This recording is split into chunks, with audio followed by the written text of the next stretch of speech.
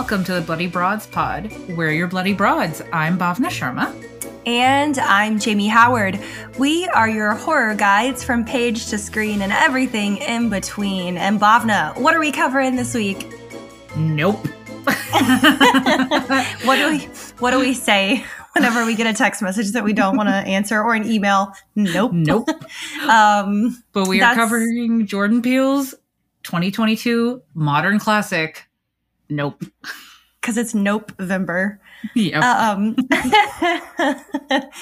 So you got to see this a couple different times, and we are going to talk about you being able to see it at TIFF with Jordan Peele and getting to do a Q&A. Yeah, I'm super jealous, but I want to hear your first thoughts.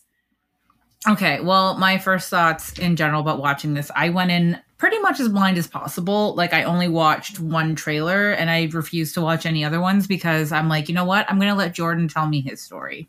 Not this, like, he's already got me. I'm already going to be there first week. He doesn't need to sell me on this. Let's go. So my first thoughts when watching this were like, beautiful gowns, beautiful film, no notes. Like, it was honestly like, I have a love-hate relationship with alien films. Same. I love some of them and I hate some of them. And I'm very, very particular about them. This was probably my perfect balance between like a thriller-ish film and an alien film. Like, this is like my perfect marriage of like what an alien film should be. Agreed. Yeah, I mean, can I just say same to all of that? Like, You definitely can. Well, and I mean, you and I have said this ad nauseum, both on and off pod, but like, we don't think trailers are that helpful anymore. No. I think kind of as we've come out of the thick of the pandemic, although we are definitely still in the pandemic, no matter what anyone else says, as we've kind of gone back to the theater, I think there's a hard sell trying to happen in a lot of cases. We saw it with The Northman giving away a lot of the story in both trailers. Yeah, they did. Yeah, Ambulance, which I did not see, but the Jake Gyllenhaal movie, the trailer was so long, they literally told the entire story. That's why I skipped it. Yeah, like it was an option to watch it on the airplane, and I was like, no, I'm good. Yeah. Anyways, I went into this movie with the only expectation to be entertained because it is a Jordan Peele movie and to potentially get a little scared. Yes. And all of the above. Correct. Right. Like, it accomplished all of that. And I think on top of that, it did it so well. Mm-hmm. The storytelling aspects, I mean, as y'all are about to hear, Bhavna and I can nerd out about this for a while. But for me, I think people who said that pieces of this movie didn't fit into the bigger story did not watch the same movie that we did. No, everything blended in and was brought back full circle. Everything. He's like, Jordan Peele is like an American Edgar Wright. Like, nothing is wasted on screen at all. Yeah, well, and I think too, kind of on top of people's criticisms of, you know, I wound up not being scared. Okay, well, that's subjective. And I disagree, because I think if you saw Jean Jacket in person, you would be horrified. Yeah. And if you saw your house get rained on with blood, you would also be horrified. Or your dad being murdered by a coin. Yeah, that fucked me up. Just the beginning of the movie. No thanks. Nope. But I say all that to say, you know, are there valid criticisms of this movie? Sure. One of them is the runtime. I know a lot of people were saying certain things could be cut. I disagree. Mm-hmm. I think kind of what you said, everything is in it for a reason. Mm-hmm. It's the difference between cooking and baking, right? Like, cooking, you can kind of get fast and loose with the recipe and it'll still turn out great. Like, you can throw various amounts of specific ingredients into spaghetti sauce and it's still going to make spaghetti sauce and it might even still taste great, you know? But with baking, it's an exact science and you have to have precise amounts of each ingredient, usually in a specific order, blended a certain way to make what you're trying to make. Exactly. Like, if you've ever seen those posts where it's like they show you what cookies look like when you either have too much sugar, not enough baking soda, didn't bake it at the right consistency, too much chocolate. Like chilled the dough beforehand. I'm obsessed Exactly. with that kind of stuff because cooking, like science just blows my mind. But yeah, I mean, I think people who went into this expecting another Get Out or another Nope, of course are going to be disappointed because this has double the budget of Get Out. I mean, yeah, probably ridiculous. Yeah, I mean, you need a lot more CGI for this one. right? I think they only used like a couple minutes of CGI total in Get Out. Yeah, that's, I mean, his sunken place scenes. But I mean, I don't know. I think people who criticize this for being, I had one guy kind of come at me, of course, on the internet for saying that I was justifying the stupidness of Jean Jacket. And I was like, he perfectly explained everything about Jean Jacket. I had no questions about Jean Jacket at the end of that movie. Right. Well, okay. His criticism basically, and eventually he got blocked. His criticism was basically that Jean Jacket didn't, quote, make any sense. And I was like, my dude, it is an alien. Oh, bruh, I have thoughts on that. Right. Like, do you think it's going to follow the same laws of Earth? And also, there's this whole theory, and those of you who have heard me talk about aliens and extraterrestrials in general before, there's this theory that there are also aliens like deep down in the ocean.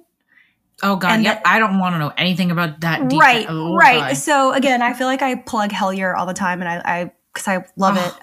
As you should. Yeah, it's very interesting to me that people are so bound and determined to limit their own imagination, and it hinders their enjoyment of things. That blows my mind, because if I pay $20 for something, I'm not going into it a hater. I'm just not. Like, I'm gonna be excited about it, you know? Which is why, like, we're in the time machine, but I just wrapped up the film festival, and I'm like, those tickets aren't cheap. No. So I'm gonna so I'm very selective about the movies I see, and if I see a dud, I'm so mad. Right. Well, okay. Let's talk about the opening of the movie, and then you know that I'm gonna nerd out about you getting to do the Q&A. But yes. But the opening, oh my God, the opening. So everybody that basically I'm going to assume everybody knew that this was going to be some kind of alien movie, because that's basically all that most people knew, you know, going into this. So when it opens up on a freaking children's show. Listen, I knew some shit was about to go down. Yeah. Like, all you see is like this massacre on this TV set, on this like closed, like, you know, this sitcom set, like, you know, sub in your 90s, whatever here. All I could think of was Home Improvement, to be honest. Same. Because that's the only show I could remember where you actually got to see the setup. So, yeah. With Tool Time.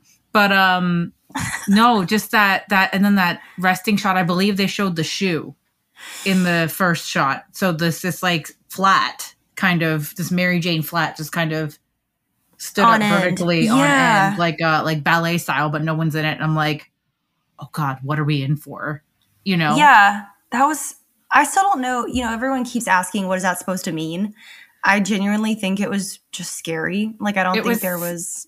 It's scary. And I think it was a stylistic callback to later when all the stuff falls from the sky and you see things kind of just like rooted into the stairs and things like that, where it's like, you know, coins being jutted down, like cards being like kind of like stuck in place. Yeah, like, I don't think there was, people were asking, okay, so were the same forces that kind of gave Jean Jacket life, or a Jean Jacket itself, was it present affecting Gritty's behavior?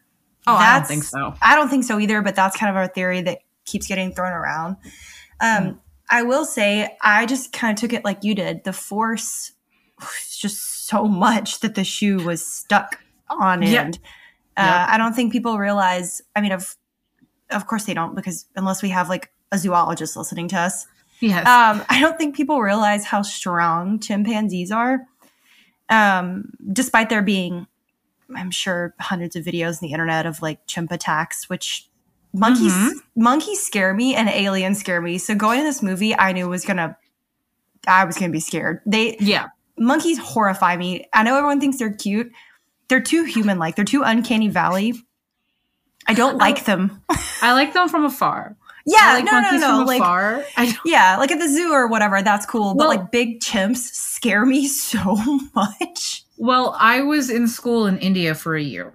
Mm. I lived in India for a year when I was about 10 years old, so grade 5. And one of the things, I went to like an English school, so it's a private school, and we were outside because we do roll call every day, the entire school. We're in the field, we're all lined up by our classes, they inspect our shoes, it's a whole thing. It's like a fire drill. I know, but it's every morning. You got to Oh go my God. into this Yeah. dusty ass field, and you Jesus. get like, you get roll call, like, morning, Yeah. whatever, blah, blah, blah, blah, blah. And then you head off to your classes. So while we were doing roll call, this monkey No. comes out of nowhere and it's No. just like scaling the school. And like, you tell me you're from Canada and you're in India without telling me you're from Canada and you're in India. Because I'm going like, oh, it's a monkey. And everybody else around me is like, are you fucking stupid? Like, why are you not scared? And I'm like, it's a monkey. Because at that Oh my point, I've God. only ever experienced them in zoos or on TV. Right. Yeah. You had But no reason everyone's to be like- afraid. Yeah, they're like, hello, rabies? Like, Rabies and like, again, what exactly happens in the movie. And I yeah. just think that this sets up the rest of the movie so well to have a performer pushed to the edge. Yes. And it and sets the tone right away. Yeah, and I think that that's something that needs to be discussed in the industry more Mhm. generally, is that especially actors, we're expected to just be grateful to be there. And I've said this, I think, Yeah. in 3 or 4 episodes now, but like no one else is like expected to get up at the end of their workday and be like, oh my God, I'm just so humbled by this opportunity. Do you know what I mean? Like, Yeah. no one else is expected to be like, Like, thank you so much for taking a chance on me. right. And there's definitely moments where I still feel that way. Absolutely. And I feel that way in my day job too. I'm like, wow, this is a cool day job. But But that's coming from you. It's not being Right. projected onto you. right. And also there's a lot of this feeling of being an animal who's trained to perform, and kind of where Gordy finally had it. I mean, there's definitely, I think, moments where you just get overwhelmed. And I think that goes for anybody with anxiety. And you and I have talked about this very honestly to each other, that a lot of times my anxiety manifests as rudeness or snippiness or being short with people. And it's not on purpose, but it's still an asshole thing to do. And, I'm Yep. not ashamed that I take Lexapro. And it's definitely been very helpful for that, as has many years of therapy. But it's true. Like you lash out because you're so afraid of anything. I mean, it doesn't have to make sense to your body. Your body's just sending off red flags. And so Yeah. I think to have that open up the movie just was such a gut punch of like, oh my God, these poor children. Like, Yeah. Little Oh. Jupe killed me. I'm forgetting the actor's name, the child actor's name. but Oh, he was- gosh, me too. But he's little so Jupe. cute. Yeah. And, like, I love that we only got a snippet in the beginning, too. Like, we Same. didn't get the whole story, which Yeah. was even more terrifying. Because now you're sitting there going, like, what the fuck does that have to do with anything? I know. Like- You're like, what is going on? Oh, man. Oh, so good. So good. Also, would watch Gordy's Home. Oh, correct. I would absolutely watch that. And as Phil talked about in our last episode, he was, briefly, I think it was actually after we had stopped recording, but we talked about how the issue for this movie of Fangoria that came out, they did the cover as if it was like a People magazine from the 90s expose of the Gordy's Home incident, which I thought was genius because it just tied into all the marketing of the movie. And again, Jordan Peele is such a genius. Like, he's obviously on my to work with list, Lord willing and the Creek don't rise. But like you said, the beginning of this film setting the tone, that's what made me even more angry when that guy was like, it was so disjointed. And I was like, where? Where? Did you fall asleep? Like, did you watch the whole movie? Did you leave? Were you super stoned? Because that might actually have made more sense now that I think about it. And it already made sense. So, But I mean, even if you are stoned, you still can connect the dots. right. Oh, man. Just, no thanks. No thank you, .jpg to that person. I know. But as Jamie said, I got to watch it at TIFF in IMAX. At actually one of the world's first IMAX theaters, like, for public consumption. Yeah. Oh, that's fucking Cinesphere. cool. Yeah, the first time I ever went there was to go see Spider-Man, the first Spider-Man, the Sam Raimi one, when I was a kid. God bless. Because it's kind of like it looks like dilapidated Epcot to describe the Cinesphere Theater. Like it's got that like globe kind of effect thing, which I guess is why they used it for an IMAX theater, but it's in an abandoned theme park. So it kind of set the tone too. This is literally, yeah, that's wow. Yeah. Look it up, Cinesphere, Ontario Place. We don't know what to do with it.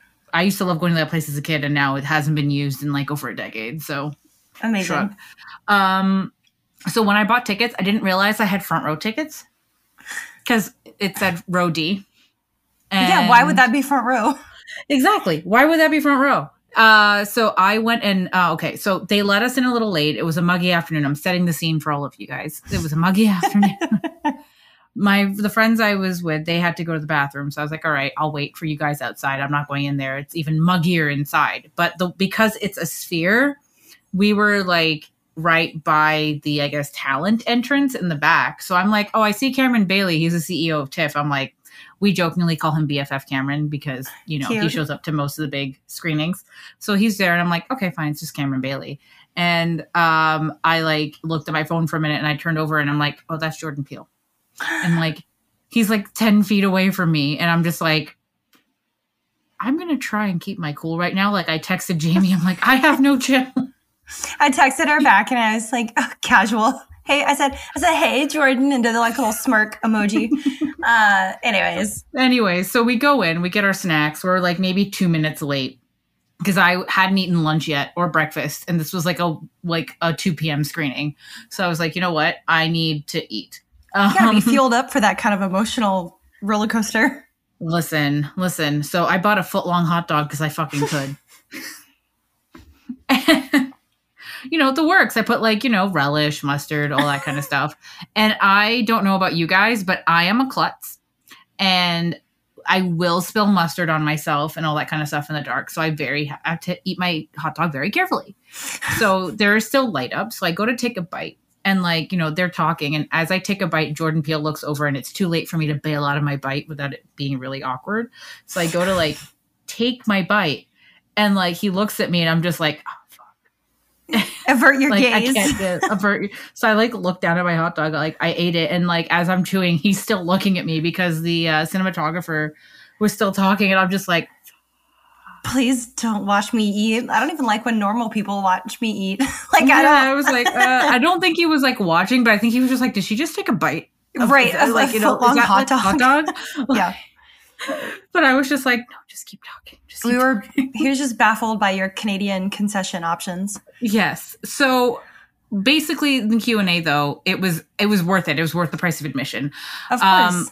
Most of what he talks about has already been published everywhere. Like a lot of places started, you know, all the journalism and all that kind of stuff was out about it. But the main thing I took away, and this is what they talked about for the most part, and it was the best thing for any film nerd out there, because it blew my fucking mind, was that the night shots were day shots. Right. Like he told all of us that, and like there was a gasp throughout this entire IMAX theater because we're all like, fuck. So the way that I believe his name is like Hoyt van Hoytma. I cannot pronounce it correctly, but he is, I believe, Dutch. So the way he described it was like he wanted the night to have the same feel as you do when you take in night, like as a person, without any external lighting, not movie lights. And Jamie, you'll know this better than I do, but like set lighting, especially night shoots, are super illuminated. Yeah. Right. And like you have to be careful with your angles and where the light's coming from and all that kind of stuff. He didn't want that because he wanted it to feel like, you know, you're out there, and like he wanted to recreate the experience of when him and Jordan went out to the actual Aqua Dulce. I don't remember the name, but like the actual valley, like when they went out there, there were like a million stars out. It was beautiful, all that kind of stuff. And he wanted to recreate that because he thought that was the perfect atmosphere. Well, yeah, because when you film, like you said, at night, it's not going to look like how it looks like in real life, obviously. But the way a full moon illuminates a valley is very different than how you can ever try to recreate that in post. Like, it's just not going to work. Exactly. And apparently it also ended up being cheaper. Yeah. To shoot it during the day. Because, I mean, I'm guessing, like, you don't have to pay the night rate. You don't have to, like... Well, you don't have to hire as many... you don't have to, like, rent out as much lighting equipment. You probably have to have a couple fewer grips because you have less light or best boys. I mean, electrical budget was probably just so much cheaper, which is a good thing because they probably spent all of it on jean jacket. Yeah. Listen, we love jean jacket in this house. We do. We do. But it was just like, you could see it on everyone's face because he was just like, I don't want to spoil this in case people haven't seen it yet, but I'm going to do it anyway. Like, you know, blah, blah, blah. Jordan was like, you know what? Fuck it. We're going to tell them. And like, that's when they started going off about how like it was all day shoots and everything. And then talking about the feel. And the thing was, he was just like, I sat there and I turned over to my friend. I'm like, that explains it. I couldn't put my finger on it when I watched it, but it felt different. And I couldn't explain why. It didn't even fully register with me why it felt different. I just remember it being different. And then that opens up a whole other like facet to the acting. Yeah. I mean, I have a lot of feelings about this. Yeah. When you have to put yourself in a pretend situation that you have to portray as real, that's basic acting. Then you add the layer of extraterrestrials on, an element of the fantastical. Yep. Then you add on atmosphere. I mean, it's why I always compliment the people who act in like the Lord of the Rings show or Game of Thrones. Like anything where there's a lot of fantasy that you can't see that's on a green screen. I mean, that's why I won't hear a lot of negative criticism against superhero movies. Yeah. Just like, you don't understand. Sorry, Jamie Lee Curtis, not sorry. I know, bless. But yeah, when that came out that he had used this new, essentially a brand new technology to make these, usually you have to do day for night or night for day with lighting. But the fact that he just made it night, not him, obviously, but the people involved on the technical side of things, but he had a hand in it. I'm just very fascinated by that. And I could have probably listened to him talk about that just as much as the rest of the movie. Also, fun fact. So the IMAX camera that was used as a prop was the one that went to Mars, or not Mars, the one that went to space. Yeah. Okay. So that got mentioned a couple different places, but I don't think I ever like put two and two together until the second time I saw this. And I was like, oh, that's cool. I do love that. And Jordan's such a master of this. Every single aspect of the movie, not just the script, not just the characters, not just the film itself, but every single aspect down to the technical production planning ties back into the themes and the story. And I just don't feel, I mean, the last person to do that with Hitchcock, and I know famously Jordan tweeted on Twitter, he was like, please sit down when someone compared him to Hitchcock. I mean, I think he's probably a much better person than Hitchcock, so that helps. He treats the talent a lot better than Hitchcock does. Or did. But, I mean, and he's so giving of his time to do a Q&A like that. And yes, TIFF is very prestigious and everything, but... He didn't have to. Right, and he was just to a room of, like you said, fellow film nerds. Like, those of us who wanted to be there too, just, you know what I'm saying? Like, it wasn't the industry, which is really interesting to me. And I kind of wanted to get into how he used the siblings to represent the two sides of people, even within yourself, and how you feel about the industry, being inside of it, and how you get treated. And obviously race is going to play a factor into that because that's just a fact of life. Yeah. But I didn't want to skip over anything you wanted to talk about from the Q&A. No worries. That was the main feature of the Q&A. That and awkwardly making eye contact while eating a hot dog. I fucking love that, though. Listen, I wouldn't be me if that didn't happen. So well, and I mean, he started off doing Key and Peele. So, well, not the first thing he started off on, but you know what I mean. I think he could probably appreciate a comedic timing. I will say, he was actually there for Wendell and Wild, which is why he was at the film festival to begin with. So to be able to see him and Keegan-Michael Key on stage too, and like in the movie as well. you guys will love it. We will probably cover it at some Absolutely. point because like there's so many things that are amazing about this movie, and I want everyone to watch it for a lot of different reasons. But like, he got asked a question during that Q&A as well about horror. He got asked like, why does he keep coming back to horror? Like, because they were like, someone pointed out that there's horror elements in like Key and Peele. There's horror elements in pretty much everything he's ever done. Like, why do you bring it back? And he had this freaking amazing answer that I was fumbling with my phone and I couldn't record it or like write it down fast enough. So we'll have to look it up later. And I want to look it up in time for this, but I have had a very busy week, guys. But his answer was beautiful. It was something along the lines of like, well, you can't have life without horror. Yeah. Like horror is a common thread through life. And he brought it back and he said something along this, the same lines of what we always say is that horror is the inevitable. Like, you can't escape it. Yeah. He was basically saying you can't escape horror, so why would I hide from it? Like, everything I do will have a thread in it because that's just life. He goes, that's just how life is. And I'm like, I love you so much. I could listen to people who are as passionate about horror and filmmaking in general talk forever. And it doesn't have to be, you know, I mean, even our friends that have other podcasts, like, I mean, and I do listen to them for hours every week. Same. That's how I get through the week. I know. But we're going to take a quick commercial break and then we'll come back and nerd out some more. Yes. Stay tuned for some more free thoughts. And we're back. So prior to commercial break, after we were goofing off a little bit, so somebody on Twitter posted this fan art that depicted Keke Palmer's character and Daniel's character just as two ends of kind of the neurodivergent spectrum. And I do want to treat this very gently because I am not autistic, but have been around lots of autistic friends and family members, and also have a significant other who works with autistic young adults. And the moment that they showed him on set with the horse, I was wondering if he was autistic, just because of how he interacted with people and how he couldn't make eye contact. Mm-hmm. And that's a little bit biased, but again, because of knowing so many autistic people in life. Mm-hmm. But someone had him to represent autism and then had her as kind of a manic version of not just ADHD, but almost like manic depressive episodes. Yeah, not necessarily bipolar, but just a mania phase.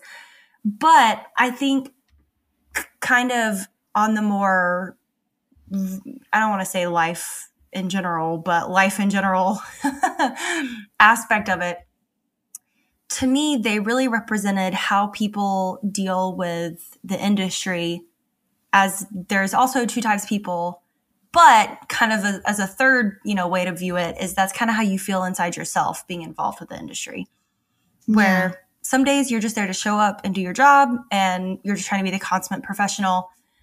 And then some days you're like hungry, and it might not be as cringy as Keke Palmer's intro in the movie, because when she was saying like, I do hair, I do nails, just that hustle aspect, just reminds me so much of, people being told, don't be amateurish about this kind of thing, but still be grateful to be here. It's a lot of contradictions is what I'm trying to wrap up and say.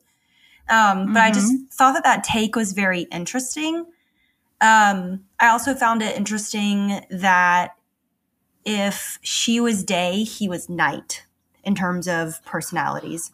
That tracks. Yeah, it was a lot of him being fully himself when he was alone, him being fully himself at nighttime, taking care of the horses.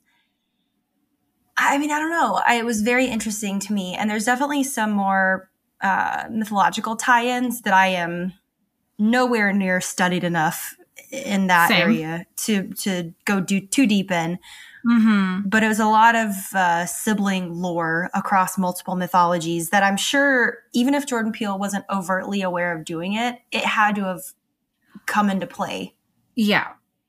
Yeah, for sure. Or at least somebody looking over his script, or somewhere along the line, somebody must have known if it wasn't him. Yeah. And you know, I always say that that's the good mark of a great movie, is when you care so deeply about the characters that that's what keeps you watching the movie. Like that's the tension, is how much you care about those characters. And I was so scared for them the entire movie. And then Angel, himbo of the year. I love that man. Me too. I thought he was so fantastic. The fact that who knows what he's going to get nominated for. The fact that so far no rumblings have come out about him getting nominated for a Best Supporting anywhere. Yeah, is a shame and a travesty. Truly, what a tragedy. Just like so good. I'm trying to reel my thoughts in on this because I just love their performance. 5 stars, Angel. 5 stars. Yeah, like and obviously Daniel and Kiki as well. Like, what incredible. And then Keith David, like, oh my God. And then a movie where I want to punch Steven Yeun in the face. Right. Like we talked about that right when I got out, because I saw it like not that long after you saw it for the first time. But I was just like, wow, I wasn't expecting to really dislike Steven Yeun. Yeah. I'm like, I think this is something I texted like Sheree and you. I was just like, a movie that makes me want to punch him in the face and not kiss him in the face. That is like, right. That is acting. Acting. I don't know. I just, between that and then the fake outs in this movie, I don't understand how people didn't at least enjoy this. If not, it's fine to not be as in love with it as we are. I get it. Not everybody's a Jordan Peele fangirl. We get it. That's fine. But to not acknowledge this as a phenomenal feat of storytelling blows my mind, because when we saw those little punk-ass children in the alien costumes and I thought they really were aliens, I was digging my hands into the handrest. And the friend that went to go see the movie with me he just leaned over and he was like, "Are you good?" And I was like, they scare me so bad. Like, aliens scare me so much. Yeah. It reminded me of I'm trying to think of if it was a movie or a TV show from the early 2000s. But the alien, it's a guy there like in a trailer, and a guy like hears something pounding on his window. Anyways, goes to check, and this little alien just like pops its head around the corner really slow and then pulls itself back. That is so much scarier to me than like something running quickly. I don't know why, it just is. I digress. The children fake out was A++, incredible. Beautiful. And I remember speaking of the trailers earlier, when that second trailer came out and we saw those aliens, everybody got pissed because they were like, I can't believe he showed aliens in the trailer. And I was like, do you really think Jordan Peele would give away the big bad in a trailer that comes out mere days before the actual film itself? I knew that was going to be some kind of fake out, but it still scared the shit out of me. Yeah. No, it scared me too. Like, you can, my friend that I went with, I was just, I was having a very visceral reaction to that barn scene. I was like, Well, it reminded me of the barn in The Dark and the Wicked. Much nicer, obviously, but like the pieces, the horse corral walker, moving by itself, and then just being in a barn in general where something creepy is about to happen. But the funniest part, and it goes back to Jordan's comedic timing, is the little kid swinging down from the ceiling and getting sucker punched in the face. I mean, I laughed like, so I was very obnoxious, my laugh. I apologize for anyone in the theater with me. But up until that moment, our theater had been perfectly silent. And I think just, you can't fake that kind of tension. Because there wasn't even a score underneath that scene. It was just quiet. Yeah, there was no like sharp violins, no, nothing that would give it away. And anyways, I could gush about that scene forever, but truly that version of the alien scared me, but Jean Jacket itself scared me. The concept of Jean Jacket definitely did scare me. I think the thing that scared me was also the brilliant part of this movie, is that you find out that it's not the ship, it is the actual alien that's like gobbling up everybody and all that kind of stuff, because you're like, what? Like, you know. And the thing I think the most scary thing about Jean Jacket is that it's an alien we haven't seen before. And I'm not talking about physically, I'm talking about motivation.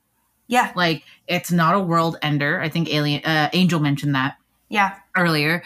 It's not a world ender. It's not like anything like we've seen before, like, you know, in The Thing or Aliens or Prometheus or Fourth Kind or like anything like that. Like, there's no sinister motivation behind Jean Jacket, and that makes it even scarier. Because it's just a hungry little animal. Like, well, and again, it goes back to Gordy in the beginning. Just, it's an animal doing what an animal does. That's why it always cracks me up. And people know I'm an avid hiker, and I'm very aware of bears and moose because they will fuck you up just as much as a bear. Oh yeah. Same thing with bison. Like, you know, they're gonna really mess you up. And you give them their space and you respect them. And if they threaten your life, yes, then you have to do something about it. But it always cracks me up when people are like, well, I don't understand why it attacked me or whatever. And it's like, well, you were in its house. Like, we are guests on Earth. I don't think people as humans truly like appreciate that. Not to get too crazy existential, but we are guests. We are in the animal's house when we are in nature. Yeah. And that's, I mean, that kind of led to this bigger conversation of, you know, was Jean Jacket here first? That's it. Like, was Jean Jacket here first? Was it just, does it go through a feeding period? Is it like Pennywise? It comes out every couple of years. God. Like, what happens? Blah, blah, blah. But like, the thing I really enjoyed was just like, they could have left. They could have just left because there isn't an imminent threat. It's just eating up everything in the area. You know, pack up your horses and get the fuck out during the day or like whenever it's not there. Like, they could have literally, and they did for a while. They left. Yeah. They chose to go back, you know, for the Oprah shot, but also like to stand their ground, you know, and all that kind of stuff, which is what I found made it a more compelling movie because we care about these people just as much as we care about Jean Jacket. And I love that they go to that specific store to get their tech because I think it's closed. I think that actual store is closed now in LA, but I've seen it. I've seen it in person. And it really is themed with a spaceship, which just kills me. I think this movie did such a good job of mixing the kitschy with the real life like that. Very Roswell. I appreciated that. But I think as much as Jean Jacket scared me and as much as Gordy scared me, what scared me equally was the way Jupe responds to the trauma and how he becomes a machine instead of just processing it like a human. I don't know. I mean, you can argue that is a human reaction. Yeah. Like you can use it for profit. That's true. And you can clearly see the trauma in his face. Like that was the beautiful cutaway scenes to the actual violence as he's describing the fake SNL skit, which I would pay money to watch. Right. When he was talking about Chris Kattan. Yeah. I was like, I know Jordan wrote this. Like, I had a few friends who were younger go to me like, who's Chris Kattan? I don't get that reference. I'm like, just leave me alone.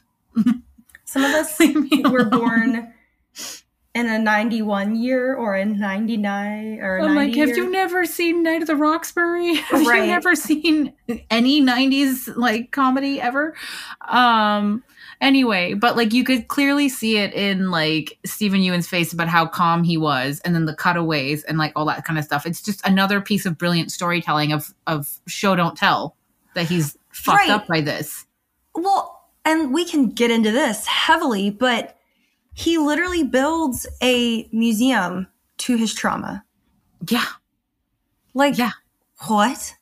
With the shoe and like a bunch of other things in there. And like, he's on the surface, he's like shallow and exploiting his own past to make buck. But, you know. I think there's a discussion to be had there about using your trauma to make money. I think Paris Hilton has done a really good job of her story at the Provo School, I think it's called, where her parents tried to send her away. If you listening have not seen the Hulu documentary about her, please watch it. It definitely is heavy, you know, trigger warnings left and right. But I think to trauma survivors, there's absolutely a way to grow from your trauma while also allowing yourself to find some good in it, some kind of profit in it. That's why Jeanette McCurdy, her book just came out. You know, I'm glad my mom died. What an incredible piece of work. I cried the whole book. But what he does goes a step further and puts other people in danger to make a profit. And I think that's his villain arc. That's where he turns the corner from, you know, sympathetic survivor to, wow, this guy's kind of a piece of shit. as soon as I pieced together that he was going to sacrifice the horse, like before the horse was there, I was that pissed me off so much. I know. I was like, how PETA didn't have a field day with it. I'm sure they did. I just don't know about it. But yeah, I mean, I grew up riding horses, so I was like, oh no, like my inner horse girl was just like, I don't want to watch this part. Because I thought we were going to see the horse like the humans going up the tube at the end, which was so gross. I didn't grow up with pets. Like my dog, we literally got him while in my 30s. But like, I didn't grow up with them. I grew up with other people's pets and like all that kind of stuff. So like, I never had that like I loved animals, but I never had that like, I'm a horse girl or I'm a cat girl or I'm a dog girl or it's like something growing up. But like, I just have a thing about people that are just fucking assholes. So it's like, you don't sacrifice the horse that someone wants to buy back from you. You don't tell him he can buy back a horse. Well, and I think too, because here's where my mind went. He was slowly buying these horses from the family to keep them in business with the guarantee and the understanding eventually they will be there to be bought back. That was my understanding. So again, if we're going to take this movie as a metaphor for how we are audiences and how we consume media and our complicitness in the situation, there are people who take pieces of other people's stories and literally chew it up and spit it out, which is what these horses were having done to them, being sacrificed for spectacle. And I think especially that can be expounded on with the fact that it's a Black person's property. Like it's a Black person's story that's getting sacrificed on the altar of entertainment. And I know specifically, Kat and Jazz from Girl That's Scary and Ryan, Brother Ghoulish, and Sheree from Nightmare on Fear Street. We've all talked about this kind of on their own pods and then together of we have enough movies with Black trauma porn. Like we don't need another slave movie. We just don't. I'm sorry to people who are fans of that kind of stuff. We're good. We don't need it. No. And to me, this entire film keeps reminding us that our entertainment is not a victimless crime. Yeah. I know that's kind of heavy, but it's kind of what I got out of that specific section of the movie and of the movie overall, with him being expected to sacrifice himself to tame Jean Jacket. Yeah, that's it. I did enjoy, however, that line where I believe it was the cinematographer. He was just like, why can't you just ring the dinner bell or whatever and just like offer up the horses? And it's Angel that goes, horse people. No. Yeah, no, horse people. No. Like, I know that in the moment, like he was literally being like, it was a very literal moment of like, no, they love their horses. Don't do it. But I just thought of like, just the writing as well. Just like someone that had a deep understanding of those two, just to be like, No. Like they don't even have to answer. That's a stupid question for them to answer. You're dumb. This is off the table. I think it was such a good way to show that he has compassion that the director is lacking, because Angel's coming at it from a fan perspective and a passionate perspective, and the director's coming at it from a technical perspective. I also want to know what the hell the director was editing when we see him in his editing lab. That weird ass animal movie? Yeah. I know someone had tweeted a big thread about what it's supposed to represent. And part of me kind of buys into that level of symbology in Jordan Peele's movies. But part of me is also like, he probably just thought it looked cool. Like, I'm pretty sure he just thought it was a cool piece of old documentary. Could be wrong. Maybe I'll get to ask one day. That was another thing I remembered from the Q&A, speaking of the director.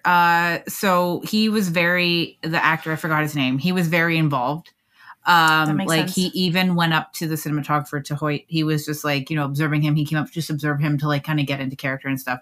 And the scarf, Hoyt wears a scarf. So so that was one of the things. He's just like, can I take that? And like, that's how he incorporated the scarf into his like costume. Wait, I love that. That's very, Because he loved that look. yeah, that's very on track, I think, for him. Yeah. But yeah, I also like how other characters made those specific choices, and how I read a very brief article about Kiki's style in this movie because I loved it. But also it was very pieced together. It was very like, I'm an addict who lives in an RV. Yeah. When they talked about her kid and calling her, that broke my heart. And her daughter was like, God, Mom, I don't want to deal with this. Yeah. But she wears a Lizard Jesus shirt, which is a band, which I love, is kind of a nod to conspiracy theorists who don't, who just see the band name and they're like, what? But I think too, every single character's clothing choice was important in this movie. I think, from the director wearing the scarf to Kiki's clothes kind of being haphazard and also very young for her, personality and her her real life age, Daniel's character being super practical, always wearing the same pair of boots, wearing the hoodie with Scorpion King on it, which his Rage Against the Machine shirt. Yeah, Rage Against the Machine shirt, which killed me. As soon as I saw that, I was like, I need it. I know. I was I'm sure somebody has a thread somewhere of where to get, replicas of this kind of stuff or, actual vintage things. But then we get Steven's character, and he's so flamboyant that it's almost painful. Like, it's so, as someone who, has capital T trauma, it comes off as like very baby healing to me. Like it's a baby step in the healing process when you are learning to love yourself and you kind of go hard in the paint in the other direction of self-hatred into this very intense navel-gazy version of self-love. But I need his jacket, his suit that had the UFO on the back. That killed me. I need that. The rhinestones and everything. It looked like Gucci. Yeah, it looked like a Gucci suit to me. Gucci always does a good suit in their fall-winter campaign. And funnily enough, this has very little to do with what we're talking about right now, but Gucci's ad campaign for this fall was themed around Kubrick movies. And there's a specific... Yeah, I'll have to tweet it out from the account. But anyways... I love that they are constantly involved in horror things because there's several other horror films where characters wear or own a Gucci item. Yeah. But yeah, I find it very interesting how on purpose things are. Yes. Which sounds very basic, but it's not. No, but it brings us back to our point where there's not a wasted thing on screen. And that goes to the characters as well. Like, there's not a single thing on here that is, there's a word for it in like Hindi or Urdu. It's called faltu, which literally means like the extra thing. Like, it's not needed, the unnecessary thing. So there's nothing here that is that at all. No, can you say that again? Because I want to know how to say that. Yeah, faltu. Faltu. Okay. Yeah. That's really cool. I like that a lot. Falthu. Faltu. Okay. But it's, but there's nothing here that's wasted at all. And like, even down to the characters. Like even Barbie Farah's character, like I guess like no character here is wasted at all. Like it's tight. Like it may be, I'll have a long runtime, but it's like the character equivalent of a tight 90. No, it is. And then even and I'm blanking out on the actress's name, but she plays the girl who gets her face partially ripped off. Oh, the Mary Jo character, or whatever her name was. Yeah. That scared me because, again, I'm terrified of monkeys, but just the body horror of it. And I love that we don't see it until it's healed 20 years later, almost 30 years later. And she's grotesque. And that's what his past is. It's grotesque. But he's invited her to the show, which when he was like, ladies and gentlemen, you're about to witness a miracle tonight. I'm like, what the how? Like, what is wrong with you? Because did he think that the jean jacket was just going to stop at the horse now that he has an entire audience? Like, you can't tame the beast. And to me, that's kind of, or at least you can't tame it with hubris. Like they said, you can't tame a predator. You have to enter into an agreement with one. That was Daniel's line. Yes, thank you. That's what I was trying to remember. And what a beautiful, I mean, the whole scene of them taming it was so tense. And I did want to talk about, the music was incredible. I did want to talk about very briefly the TMZ reporter. Oh my God, yes. Can we? Yeah, absolutely. So his helmet is super shiny and it only has one hole. Instead of a full visor, it has like one circular eye hole. So A, that reminded me of a pinhole camera, but B, I immediately thought, he looks like a cyclops. He has his one big eye that he's focusing things on with, just that one eye. And then when Kiki asks who he is, his answer is no one. And, you know, there's obviously the Greek mythology of the Cyclops. And, you know, it's part of the Iliad and the Odyssey. But anyways, that's, you know, how that's just part of the story is very interesting to me that he chose to use that as a frame of reference.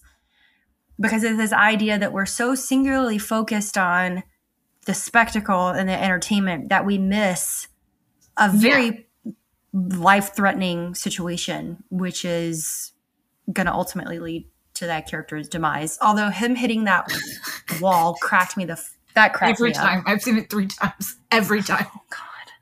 Because it's not just that. It's not just hitting it. It's Angel's line right before that. Angel going like, guys, what do you think will happen to an electrical bike going 60 miles an hour hitting, you know, a non-electrical field? And then oh, that was the other thing that the guy kind of coming at me for liking this movie brought up. He was like, it can just turn on and off electricity. And I was like, it never does that. It pulsates. And also there are 100% animals who react differently at the poles of the earth than they do anywhere else. Like, yes, the magnetic force of the earth is called gravity. Congrats. You passed 6th grade science. Like he like couldn't understand why. I was like, it's not going to behave according to all our laws of physics because it's not from here. Like, what part of that? Anyways, that whole scene just cracked me up. Do people not know how to suspend their disbelief anymore? Clearly not. Like, this guy was just so mad that I enjoyed this film. And I was like, wow, I've never been that upset about somebody liking a movie. Not once. Anyways, I don't know. I think this is a modern masterpiece and it really upset people that I thought that way. I know, right? It's like, why do you care this much about how much I care? I know. Why don't you lead us into your final thoughts so I can gather mine? Because I have a lot right now. No worries. I thought this was a great movie, obviously, if you haven't heard me for the last hour or so. It was great. I love, like I said at the beginning, it's my favorite kind of balance of alien movie and suspense and like character-driven film as well. That the alien's almost the background. Like, it's a big part of the movie, but it's not the focal point. It's not like, oh my God, you know, this alien's after me or something. Like, you take that kind of imminent threat out of there because at no point do they ever feel, yes, they're scared for their lives, but at no point are they ever just like, this is going to end the world or anything like that, which I loved. You took out the high stakes from this, which made it even better for me.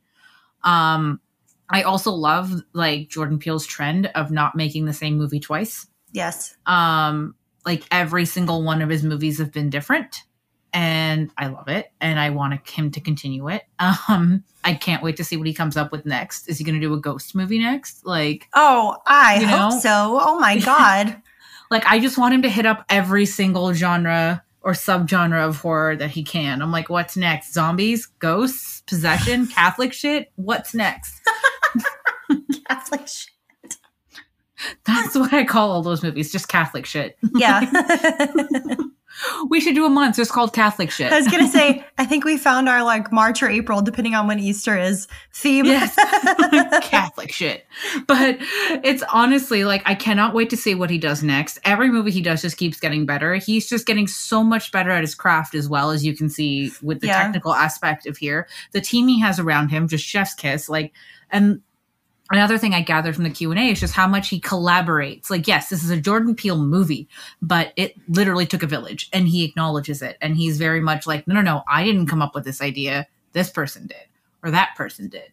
And like, doesn't want all the attention to himself for it either, which only endears me to him more.